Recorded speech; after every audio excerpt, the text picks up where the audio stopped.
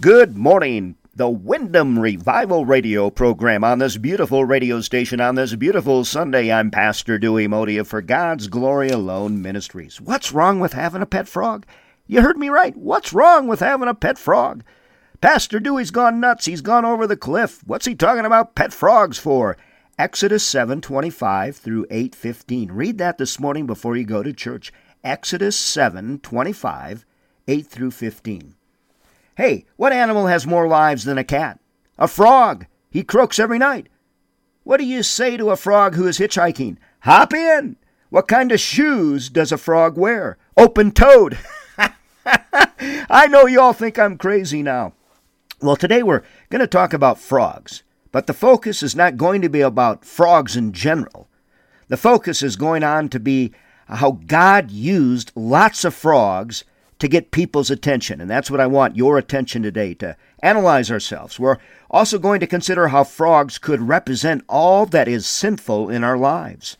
Exodus 7:25 through 8:18. Pharaoh had a big problem. He had frogs everywhere, in his bed, under his bed, around his bed, hanging from the chandelier over his bed, in his closets, in the pockets of his clothes. There were frogs in the bathroom, frogs in the tub, frogs in the toilet. He had frogs in the kitchen, in the cupboards, and in the sink. There were frogs in the pantry, and on the stove, and in the oven. There were frogs in the troughs, where they kept fresh dough for baking. There were frogs in every living area of the house. I suspect there were even frogs in Pharaoh's favorite recliner. Frogs were jumping on Pharaoh and his family. But that wasn't all. There were frogs swarming the entire region. Like America today. Picture America filled with frogs. Can you picture that? Kind of hard to imagine, isn't it? If you were to think of frogs in the spiritual sense and equate them to sin, how would your life look, my friend? How would your life look? Would you be infested with frogs or just have one or two jumping around? Time to analyze ourselves, to look ourselves in the mirror. The reason I want you to consider this question is because there are frogs in all of our lives. Some people have more than others, but most of us have at least one or two.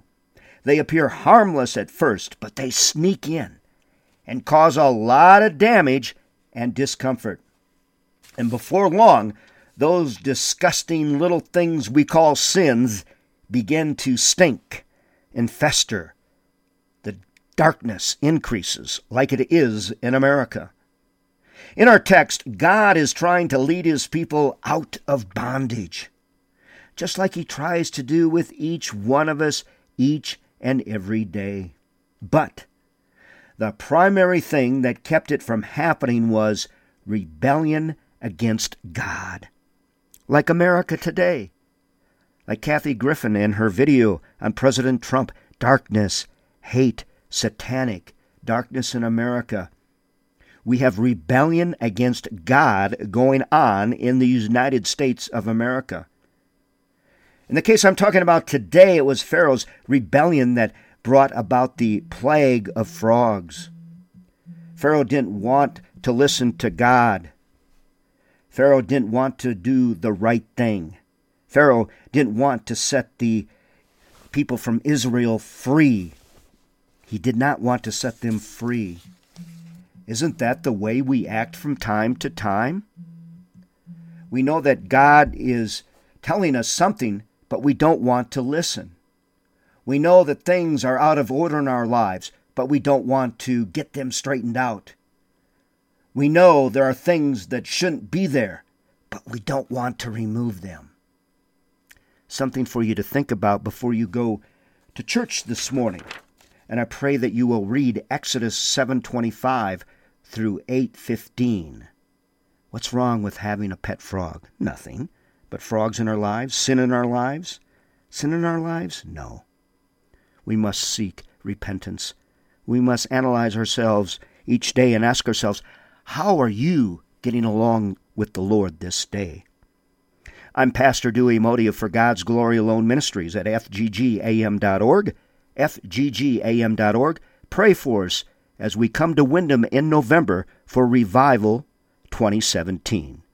God bless you all now, and I pray that you all will be in church this day.